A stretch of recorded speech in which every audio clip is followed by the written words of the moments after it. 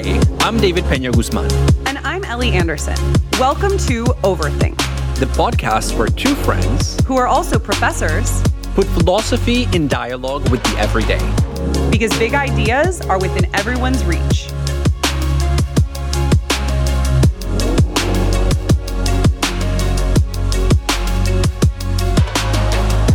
Ellie, a lot of people hate their job. To the point that we have all kinds of ways to talk about how much we hate it based on the day of the week that we are in. So like Wednesdays are hump day, where it's just like, you're making it to the other end of the week. It's downhill from there. Or like TGI Fridays. Thank God it's Fridays, which is also the name of like a chain. Like that's how popular it is. TGI Fridays is the name of the chain. The phrase is either thank God it's Friday or TGIF. But then Sunday Scaries, right? Oh, wait, what is that? Sunday Scaries?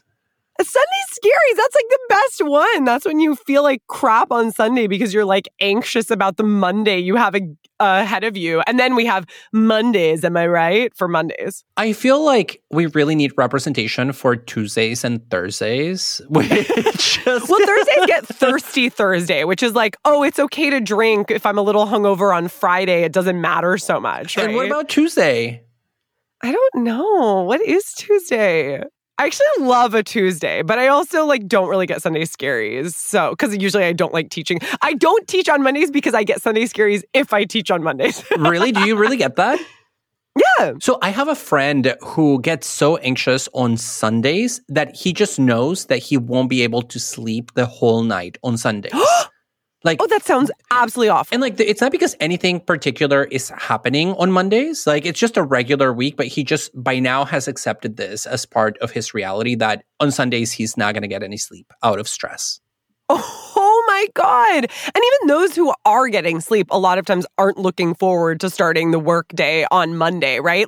I think we almost take for granted in our society that most people hate their jobs or at most tolerate them, right? And millions of workers in America are actively disengaged in their jobs, sort of using their jobs as a way to just make enough money to live on or to live comfortably on, right? And maybe try and check Facebook when they can, be posting on Twitter. Yeah, or just make it, from one paycheck to the other one. And of course, there is nothing natural about that sentiment. If anything, our collective hatred for our work cultures on the whole is a major indictment of the way in which we've organized our political economy and a sign of just how alienating work is under conditions of capitalism.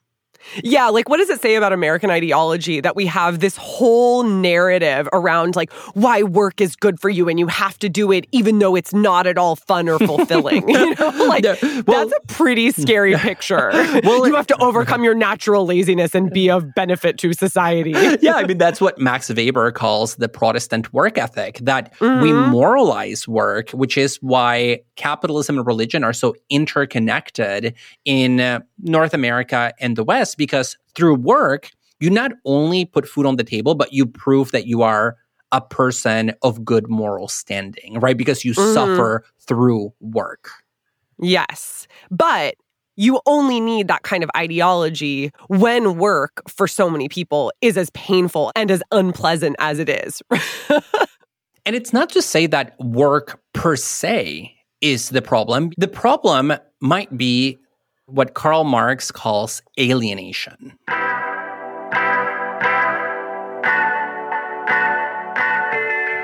Today, we're discussing alienation. Why is work so unfulfilling for so many people? And to what extent is that due to capitalist modes of production and compensation? The Marxist concept of alienation has historically been used to make sense of industrial work. But can it also shed light on new, non-industrial forms of production? And can we also describe things outside of work as alienating, such as social media and leisure time? Anytime we work, we are creating something outside of ourselves that reflects back on who we are. And ideally, this reflection gives us some sort of satisfaction. So think about making a shoe. When you make a shoe, you're taking raw materials. Maybe you've got some leather or, you're making Tevas. I'm loving my Tevas this summer. You've got some rubber and some fabric and some Velcro. And when I create that shoe, I'm putting my own labor, time, and energy into that.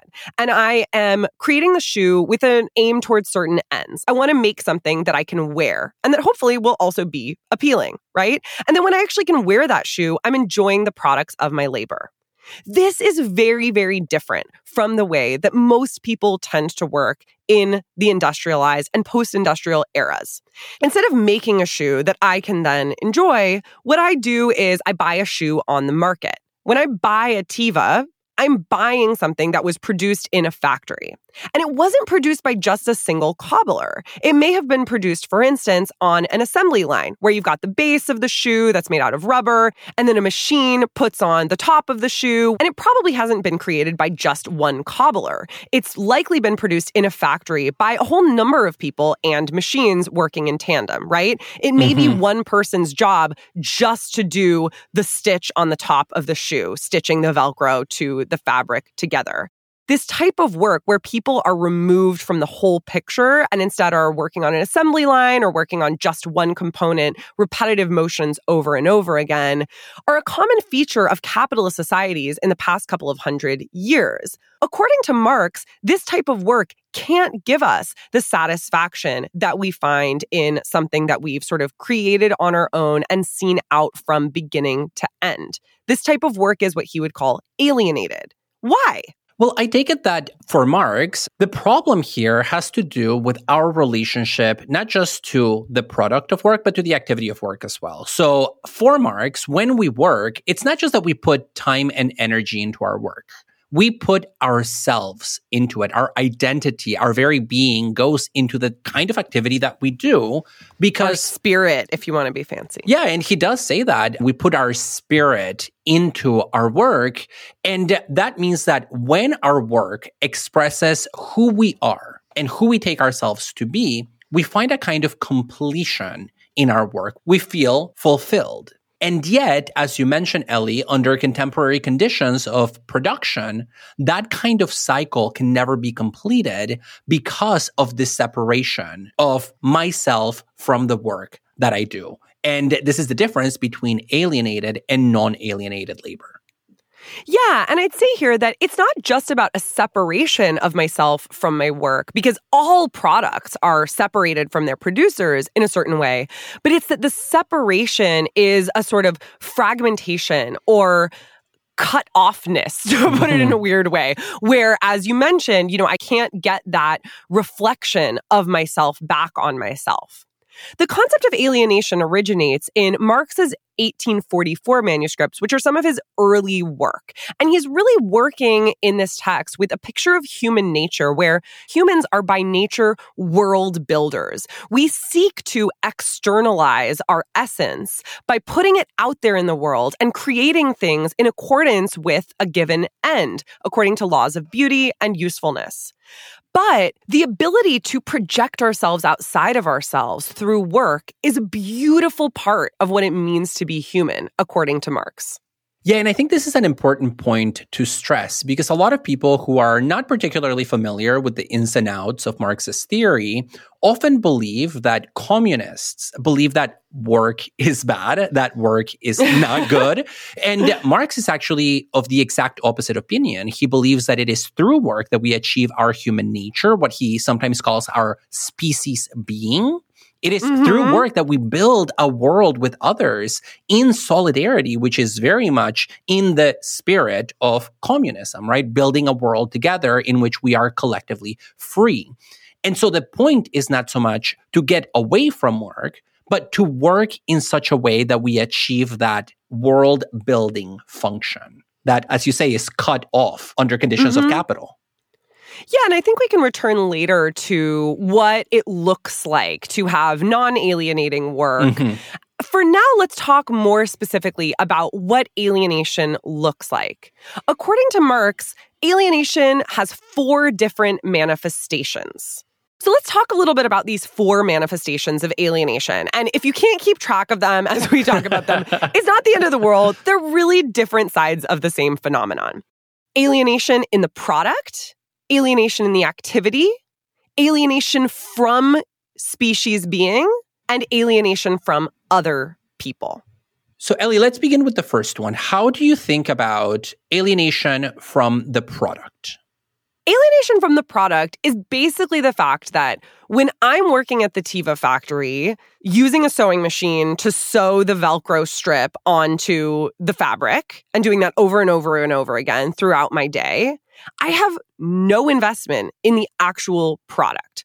For one, I'm not using it myself, right? Once I'm done sewing the Velcro strip on, I start sewing the Velcro strip onto another Teva, and all of the products are totally replaceable to me, and I have no commitment to them because I'm not going to end up wearing them or seeing other people who wear them. And in addition to that, I lack a sense of the creative whole and the use value of the Teva itself. I'm putting my time and energy into creating something that is unable to give me recognition of my essence back because it belongs to somebody else, right? Mm-hmm. I don't ever even own the Teva that I have. I am being paid on an hourly basis to create something that belongs to the owner of the Teva factory, who then will sell it wholesale, et cetera, et cetera. It goes through this long process of changing hands, and those hands are not mine. Yeah, and I think it's really important to recognize that for Marx, a big part of the problem here in terms of thinking about our alienation from the products that we create is precisely that most workers, and of course he's writing in the context of the late 19th century, so he's thinking about industrial work, most workers are wage laborers, which means that the relationship they have to their bosses is a relationship in which they don't own anything that they produce. Rather, they make an agreement or a contract with an employer to sell their time in exchange for a specific wage. And it's that dynamic that, according to Marx, is the condition for the possibility of this kind of alienation. It's because of that that I don't own the thing that I produce because I'm basically selling my time rather than working on something that is mine.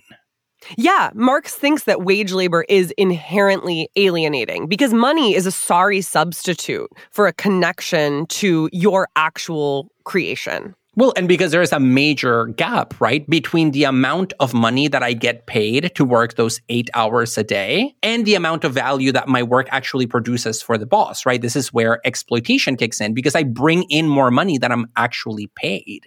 Yeah, and in this process, Marx says, as a worker, become enslaved to the product that I produce because the product allows me to exist.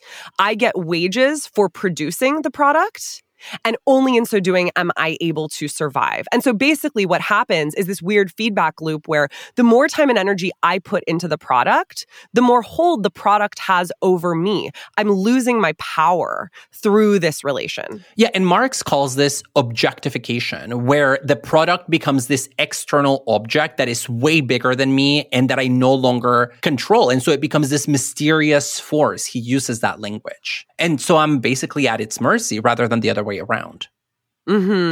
Now, the second form of alienation that Marx talks about in the 1844 manuscripts is alienation from the activity of work or from the means of production. So let's assume that I work in a Teva factory. By the way, I don't even know what a Teva is, so let's just bracket that for this whole episode and move on. It's a sandal.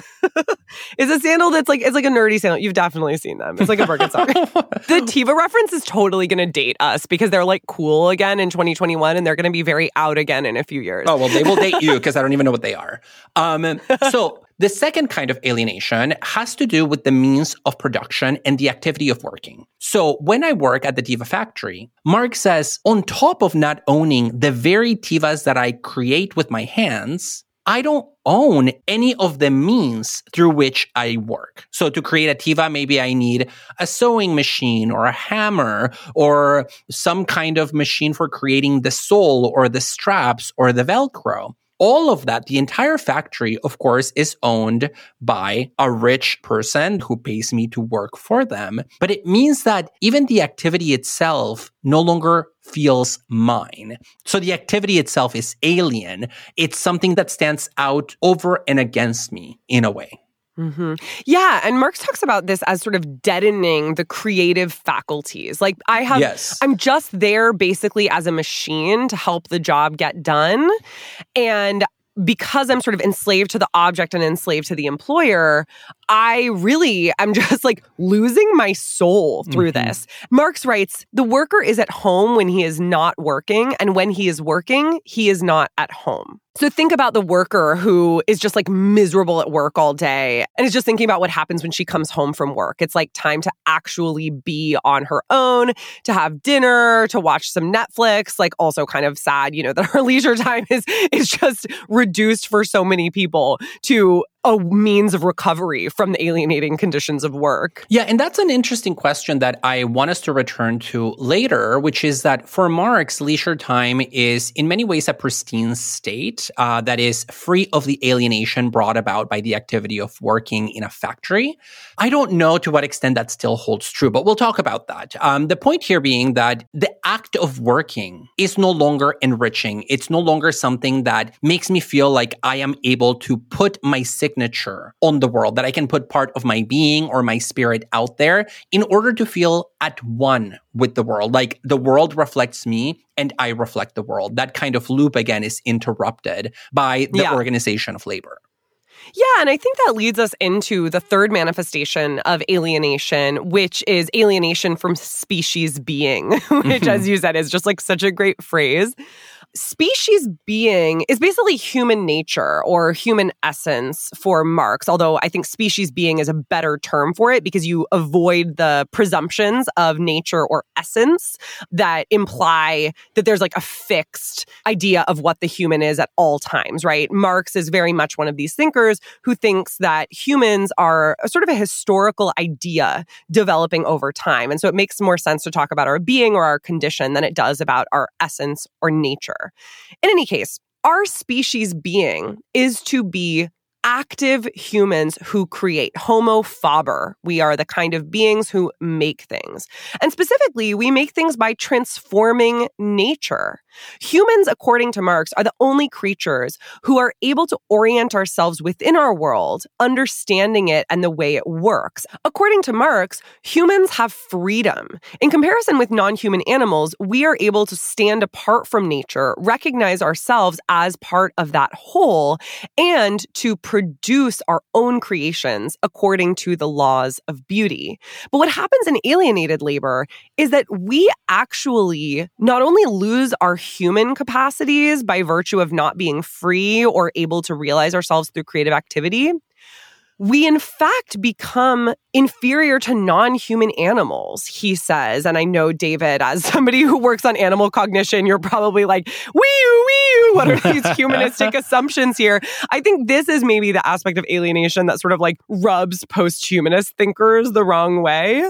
But according to Marx, the bottom line here is really that alienated labor reduces us to the kinds of beings who are able to meet our animal needs. We're able to feed ourselves, shelter ourselves, and perform our basic bodily functions thanks to the wages we receive from wage labor. But this actually means that our species life becomes a way of supporting us as animals, and we're even less free than animals. And I think the concept of our species being is one of the trickier concepts in Marx. And I like the way in which you define it, which is in terms of our freedom, our world-building activity, and our understanding of laws of beauty, which allow us to create beautiful things, beautiful buildings, beautiful social relations, beautiful works of art. Now, to those three categories, freedom, work, and beauty, I think we can add a fourth one, which is our awareness of death. Because one of the things that, according to Marx, makes the demand to create a world with others so pressing is our implicit understanding of our own finitude. The fact that we have one shot at this, we're going to die. And that means that in the time that we have in this world, we ought to aspire to building a world in which we can be free with others. And this is what would make Marx essentially an existentialist. Yeah, although Marx would hate being called an existentialist, which was a term not coined until well after his death. But it has connotations of like subjective freedom as opposed to structural conditions. So I don't think he would hate it as much as just be confused by it. But yes, point well taken. Okay, tell us about the fourth type. Now, the fourth type of alienation is, for me, the most important, which is our social alienation. That is to say, our alienation from other people. In a society that is dominated by a combination of wage labor and private property, Marx says, people no longer relate to one another as comrades who are capable of working together to build a communal world. Rather, we only relate to one another as members of our specific class. One of the problems for Marx is that capitalism creates an asymmetrical distribution of wealth, where those who own the means of production start accumulating more and more and more wealth because, as I mentioned before, there is a major discrepancy between what they pay me and the amount of money that I actually produce from them. And this imbalance just starts becoming a self-reinforcing loop. The more money they make, the more they can actually oppress their workers. And so for Marx, it means that society over time is split into two camps, which he calls the bourgeoisie, the haves, and the proletariat, the have-nots. And the proletariat is made up of wage laborers. Exactly. And so in capitalism, I no longer relate to other people as people that I might engage in all kinds of meaningful projects with. I simply relate to them in their capacity as representatives of a particular class. I relate to you either as a fellow worker, if you are another person trapped in wage labor, or I relate to you as a boss, as a rich person that in theory could help me feed myself by buying out my labor time. We only relate to each other through our class identities. Yeah, and you know, what this really prevents is the possibility for solidarity. On the one hand, prevents solidarity between classes, right? Because if I am a wage laborer, I'm driven to be hostile towards the owners of the means of production. And conversely, if I'm an owner of the means of production, I'm going to be hostile towards the wage laborer because I want to pay them as little as possible in order to make me as much money as I can get. But then there's also a lack of solidarity between the workers and between the owners of the means of production, right? They're not really meeting on common ground either. Yeah, and the reason here is because across classes, our interests are pitted against one another, as you point out. But internal to the particular class that he calls the proletariat, it means that I see other people with whom, in theory, I could develop solidarity because we're both oppressed by the economic system as competitors because we're competing for those scraps that are handed to us by the owners of the means of production. And so unfortunately, instead of joining hands with other workers, what happens is that I simply enter into competition with others. I only see them as people who, in theory, could get my job if I don't get it first from them. Absolutely. We're all sort of these replaceable units who are just like retreating at the end of the day into our own private homes, but in the public sphere are in competition with one another. And I mean, this is like a really sad picture of human existence and one that I think is evident in a lot of ways in our culture. Like the idea that vegging out is what we need to do at the end of a long day, or the idea that you're always going to be sort of manipulating behind a coworker's back to try and be the one who gets a promotion. Yeah, and I think those examples might show the continued relevance of the Marxist concept of alienation today.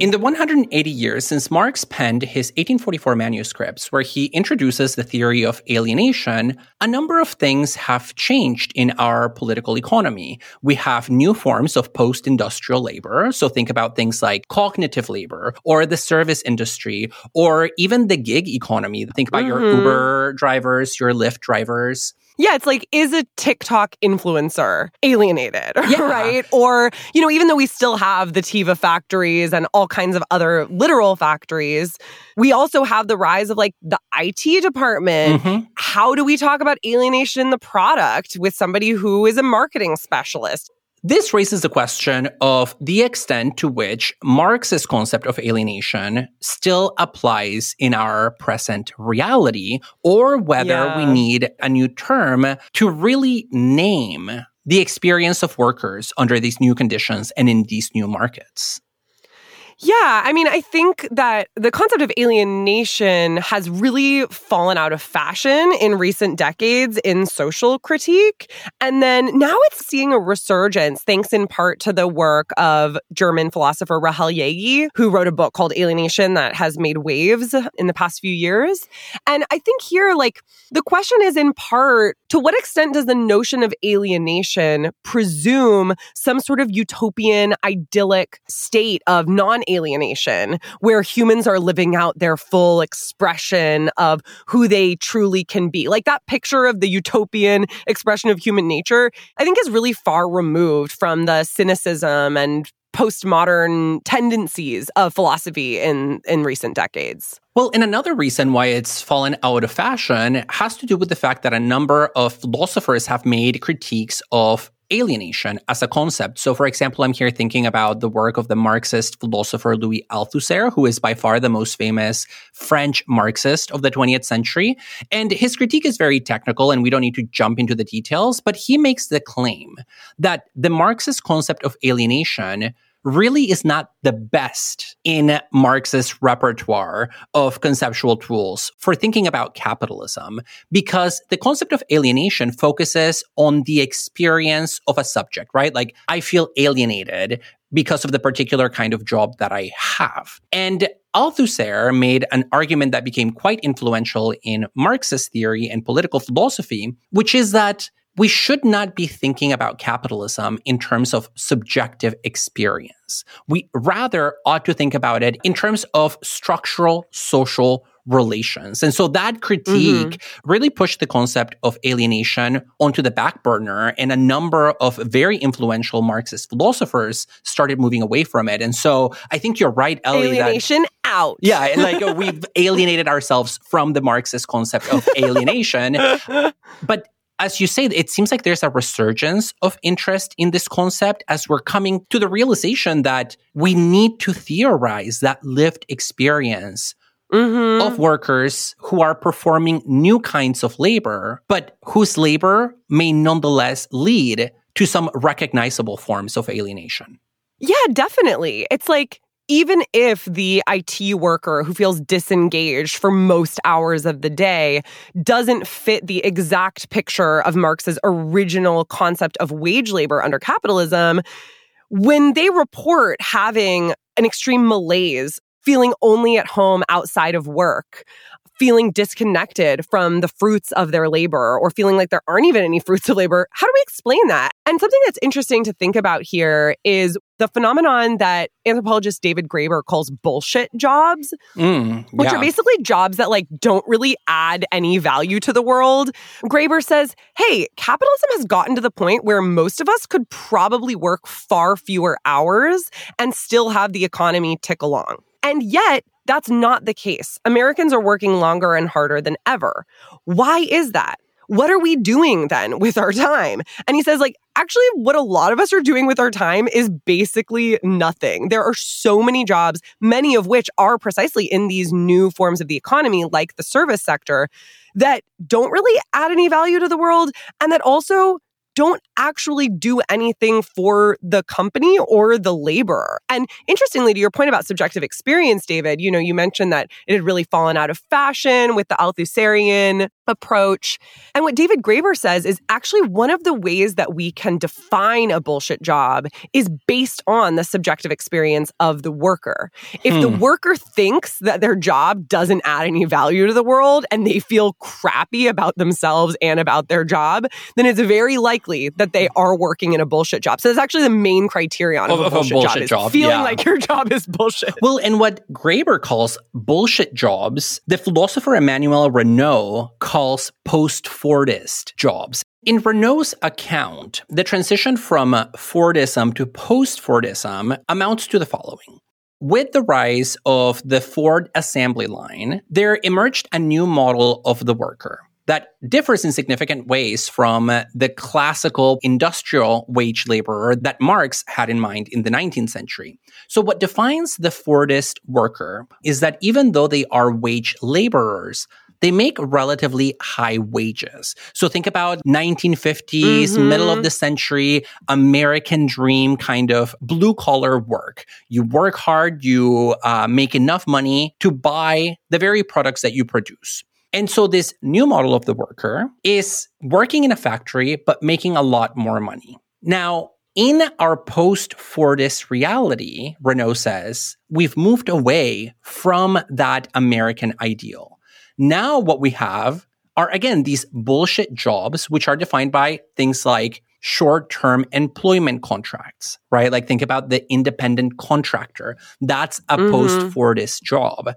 Been there. They are defined by an extreme lack of security when it comes to things like health insurance or other forms of protection. So think about, for example, in academia, something like the figure of the adjunct. That doesn't receive the same protection as tenured track. Also been there. As tenured track faculty. And even though post-Fordism is incomparable either to Fordism in the middle of the century or to political economy in the 19th century, Renault says it's still producing new types of work that are alienated and new forms of exclusion, like the perpetually unemployed class. There are now people who are perpetually unemployed, which in the past was not the case. Things went more in like a cycle of like a bust and boom. But all these jobs that no longer had the protections that Fordism afforded, or even that industrial 19th century work afforded, are the defining feature of our reality. Yeah, I think that's interesting, though, because it sounds to me like what Renault is talking about is actually really different from what David Graeber is talking about with bullshit jobs, because bullshit jobs, according to Graeber, are actually usually white collar, relatively well paid, and almost like too secure. Like you have a job where basically your job is securing rooms for all of the CEOs to have meetings in a building that the company already has. And the CEOs could easily reserve those rooms for themselves, but they just don't. And so like your job can be done in an hour and it's something somebody else could do. As opposed to an adjunct faculty member, which I know from experience is not at all a bullshit job. Like teaching, as Graeber talks about it, is like one of the least bullshit jobs possible because it produces an extraordinary amount of value for students and for the world. So I would say, like, in my experience as an adjunct faculty member, that is really alienating because you don't know if you're going to have employment past the current academic year. Right. You have virtually no buy-in to the university because you're not compensated for going to faculty meetings. You're also not compensated for doing your research, right? And so like you have very little buy-in to the general scholarly university ideal that you went to grad school for. And you also find yourself antagonistically related to other faculty members because you're jealous of the people who are on the tenure track. Now I'm one of them. And you find yourself at odds with administrators because you're just begging for scraps. And you even find yourself at odds with the students because all you want from them is positive evaluations so you can stay on for another semester.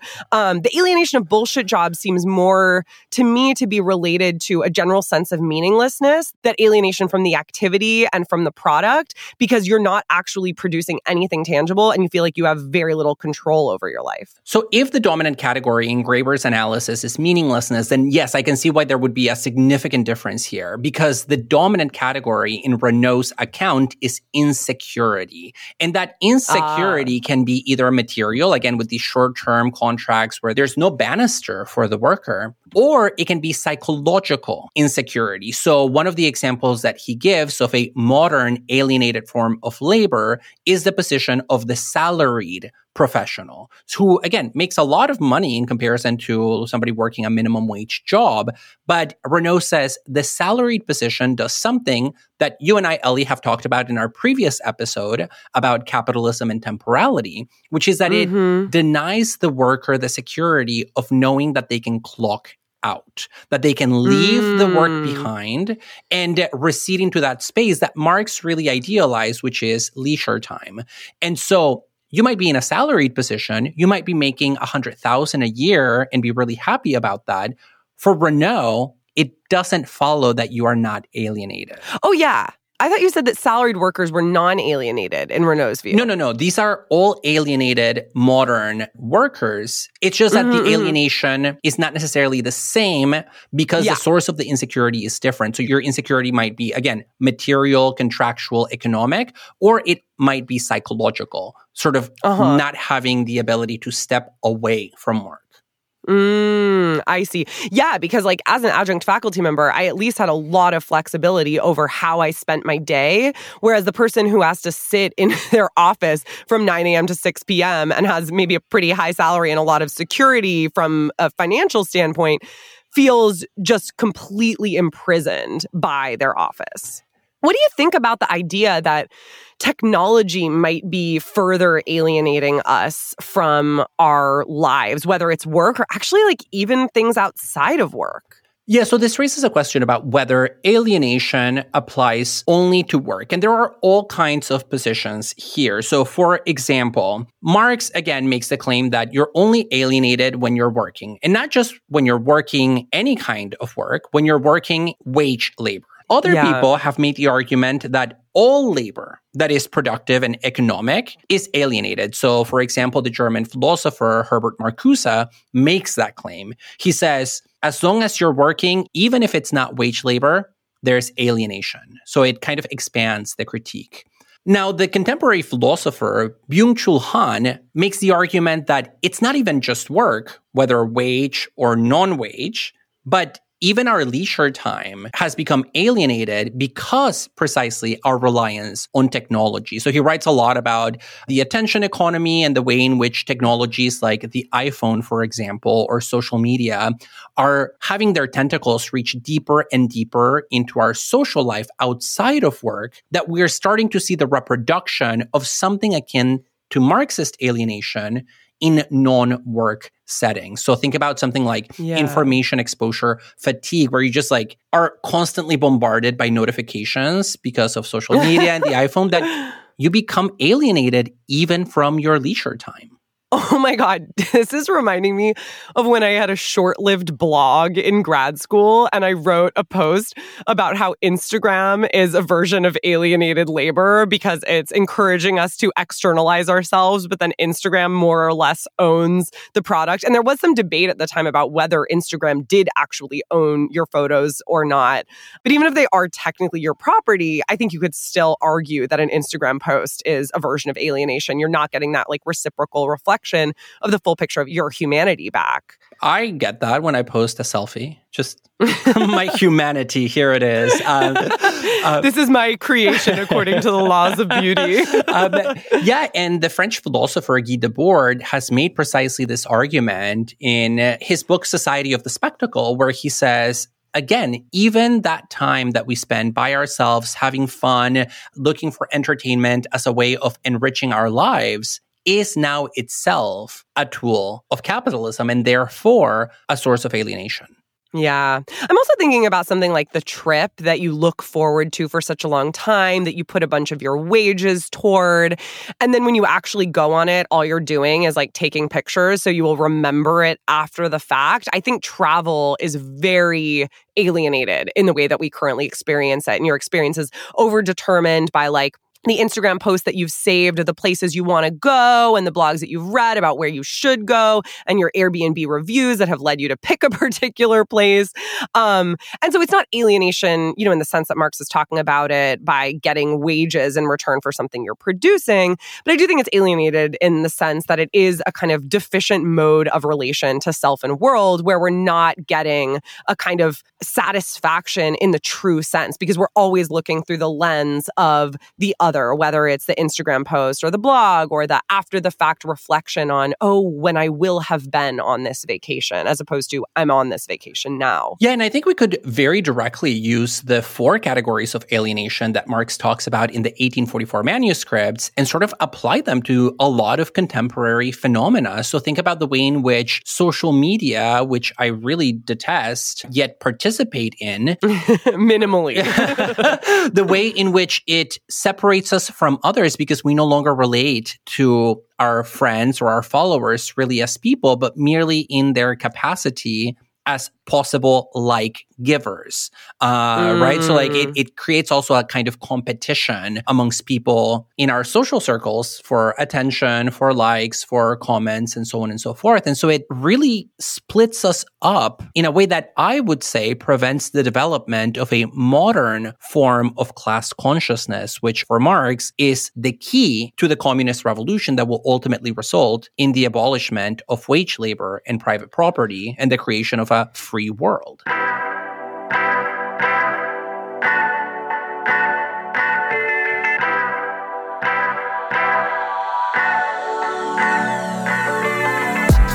Enjoying this episode? Please rate and review us on Apple Podcasts, Spotify, or wherever you listen to your podcasts. You can also connect with us and other listeners on Facebook and Instagram.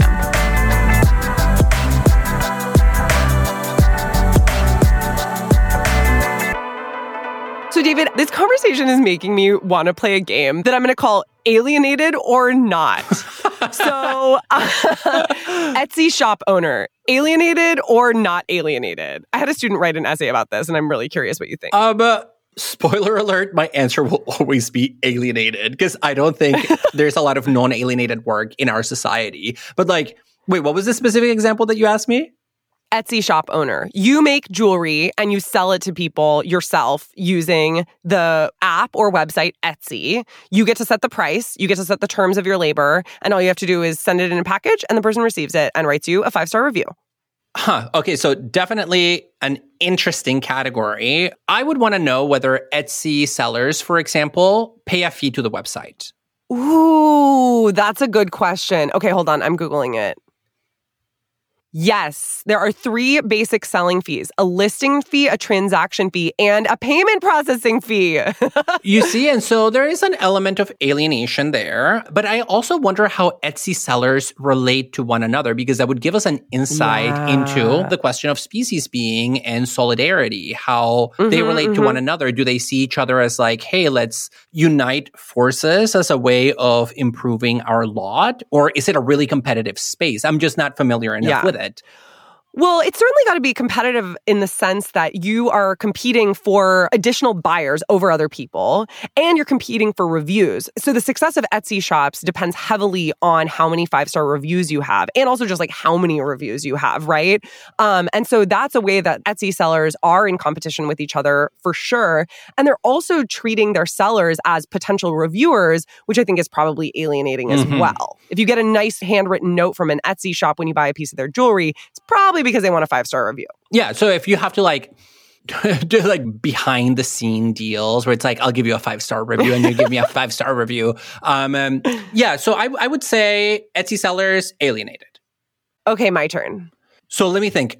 What about artists? I'm here thinking about a poet, an independent artist who does poetry and writes it and tries to publish it in various magazines, who then pay him or her for that work, and he or she tries to live off of that. Yes. So on the one hand, the poet is creating something according to their own plan, right? And also according to their own sort of like creative drives, which may or may not, be articulated under a plan. In that sense, you might say that they're not alienated from the process. All they need is a pen and paper, which they own. They own the means of production. But they definitely are alienated from the product if they're trying to publish it and sell it, because they will sell it for a price to a particular zine or journal or whatever it is, collection. Well, I agree with you that my first intuition would be to say that they are alienated from their work because they have to sell it, especially if they have to give up copyrights to the publisher, which is what you and I have to do with all our articles. We basically give them away to these large corporations.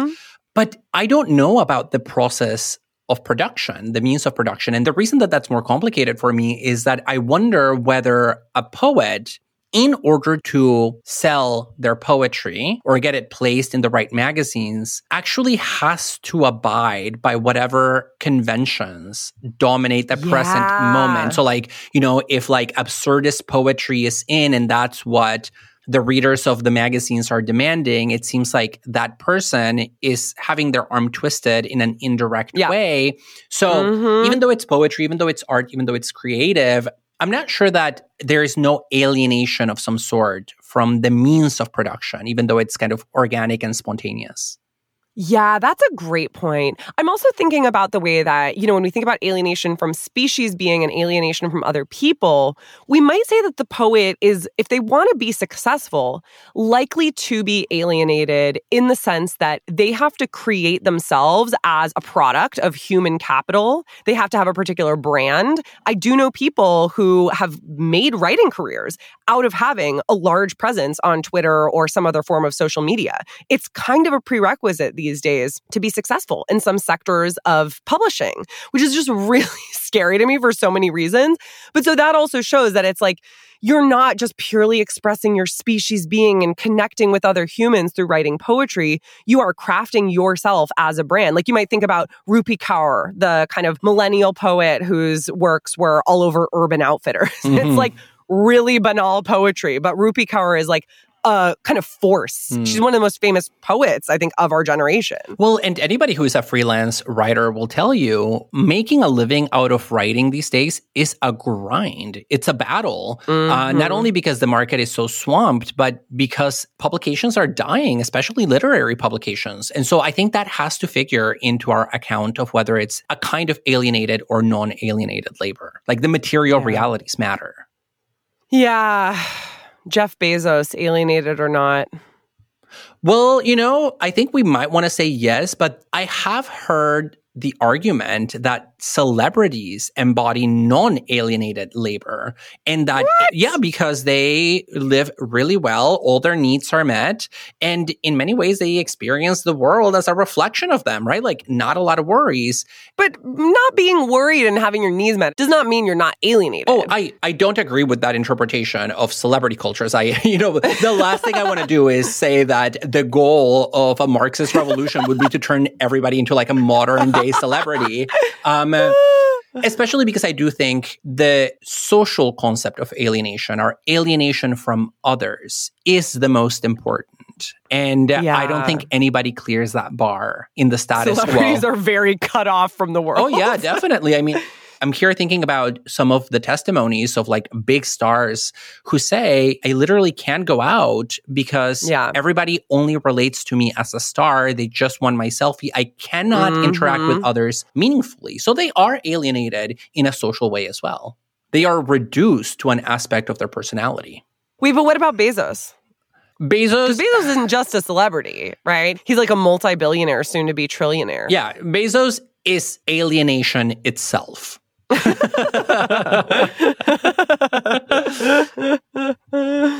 Bezos is the devolution of species being. No longer world builders, just pure machines of greed. Yeah, as opposed to species being, he's just individual being. He is the person who is for himself and for himself alone. That's so generous. I'm going to say he's individual non-being. Although that would be so much more convenient if he were non-being, then he wouldn't be like ruining the world. So definitely Bezos is out. So we should not end our episode with Jeff Bezos. Let's say something briefly about what a future of non-alienation might look like. So David, you and I have had a hard time coming up with an example of non-alienated labor in the current moment. Although we didn't talk about people who live off the land in like a commune. Maybe we should have addressed that. But in any case, we're almost out of time. And so we can leave that to our listeners to decide whether alienation would or would not still be present there within the backdrop of a globalized capitalist world. But in Marx's account, capitalism is an alienating economic structure, and we're never going to find non-alienated work within capitalism, which is why he proposes communism. And as you said, David, that still would involve work, but it would involve a kind of work that allows us to find an actual reflection of your human being in your work. maybe we can just think about one proposal in the contemporary world for non-alienated labor. Any candidates come to mind, David? Well, it's not a candidate for non-alienated labor, but it is a candidate for non-alienation. And that, for me, is universal basic income. This notion that people should be able to have an income independently of whether or not they work out of need.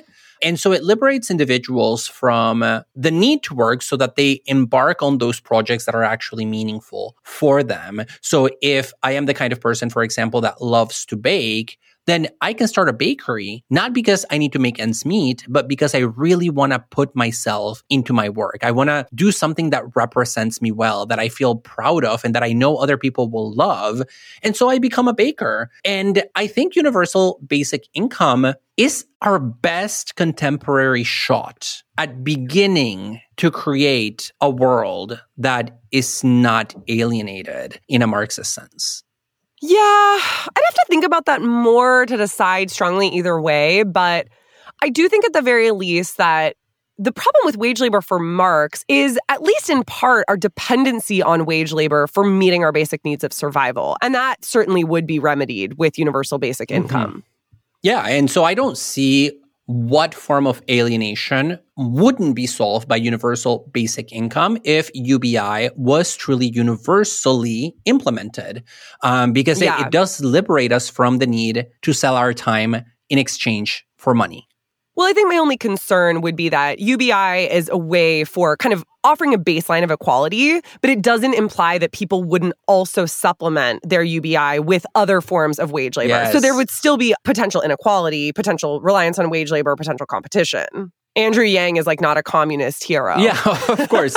And so you're exactly right on this response, Ellie. And maybe we would want to change it to a universal equal income where just everybody makes the same amount of money, period. Of course, that's still a second best in comparison to what Marx proposes, which is a wholesale revolution where the proletariat takes up arms, takes control of the means of production, and establishes a new social order that doesn't have these fundamental inequalities.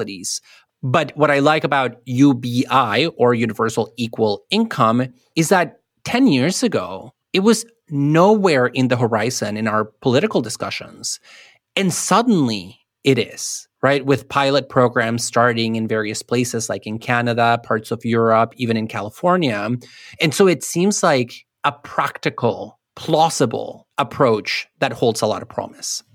Especially because we're moving away now from this, I think, very toxic pseudo-social Darwinist mentality that if we didn't have to work for our wages and subsistence, we would all be lazy and never get anything done. A lot of humans enjoy productive activity. Yeah, and that's why whenever I teach Marx to my students, I really drive home the point that for Marx, the problem is not labor, because labor is, in fact, the answer. It is through work that we build a better world. Okay, let's get back to work then. We hope you enjoyed today's episode. Please rate and review us on Apple Podcasts, Spotify, or wherever you listen to your podcasts. You can find us at overthinkpodcast.com, where you can email us with questions, feedback, or even requests for life advice. You can also find us on Instagram and Twitter at overthink_pod. We want to thank our audio editor, Ross Harris, and our production assistants, Sam Hernandez and Loki Ho. Thanks to Samuel P.K. Smith for the original music and Trevor Ames for our logo. Thanks so much for joining us today.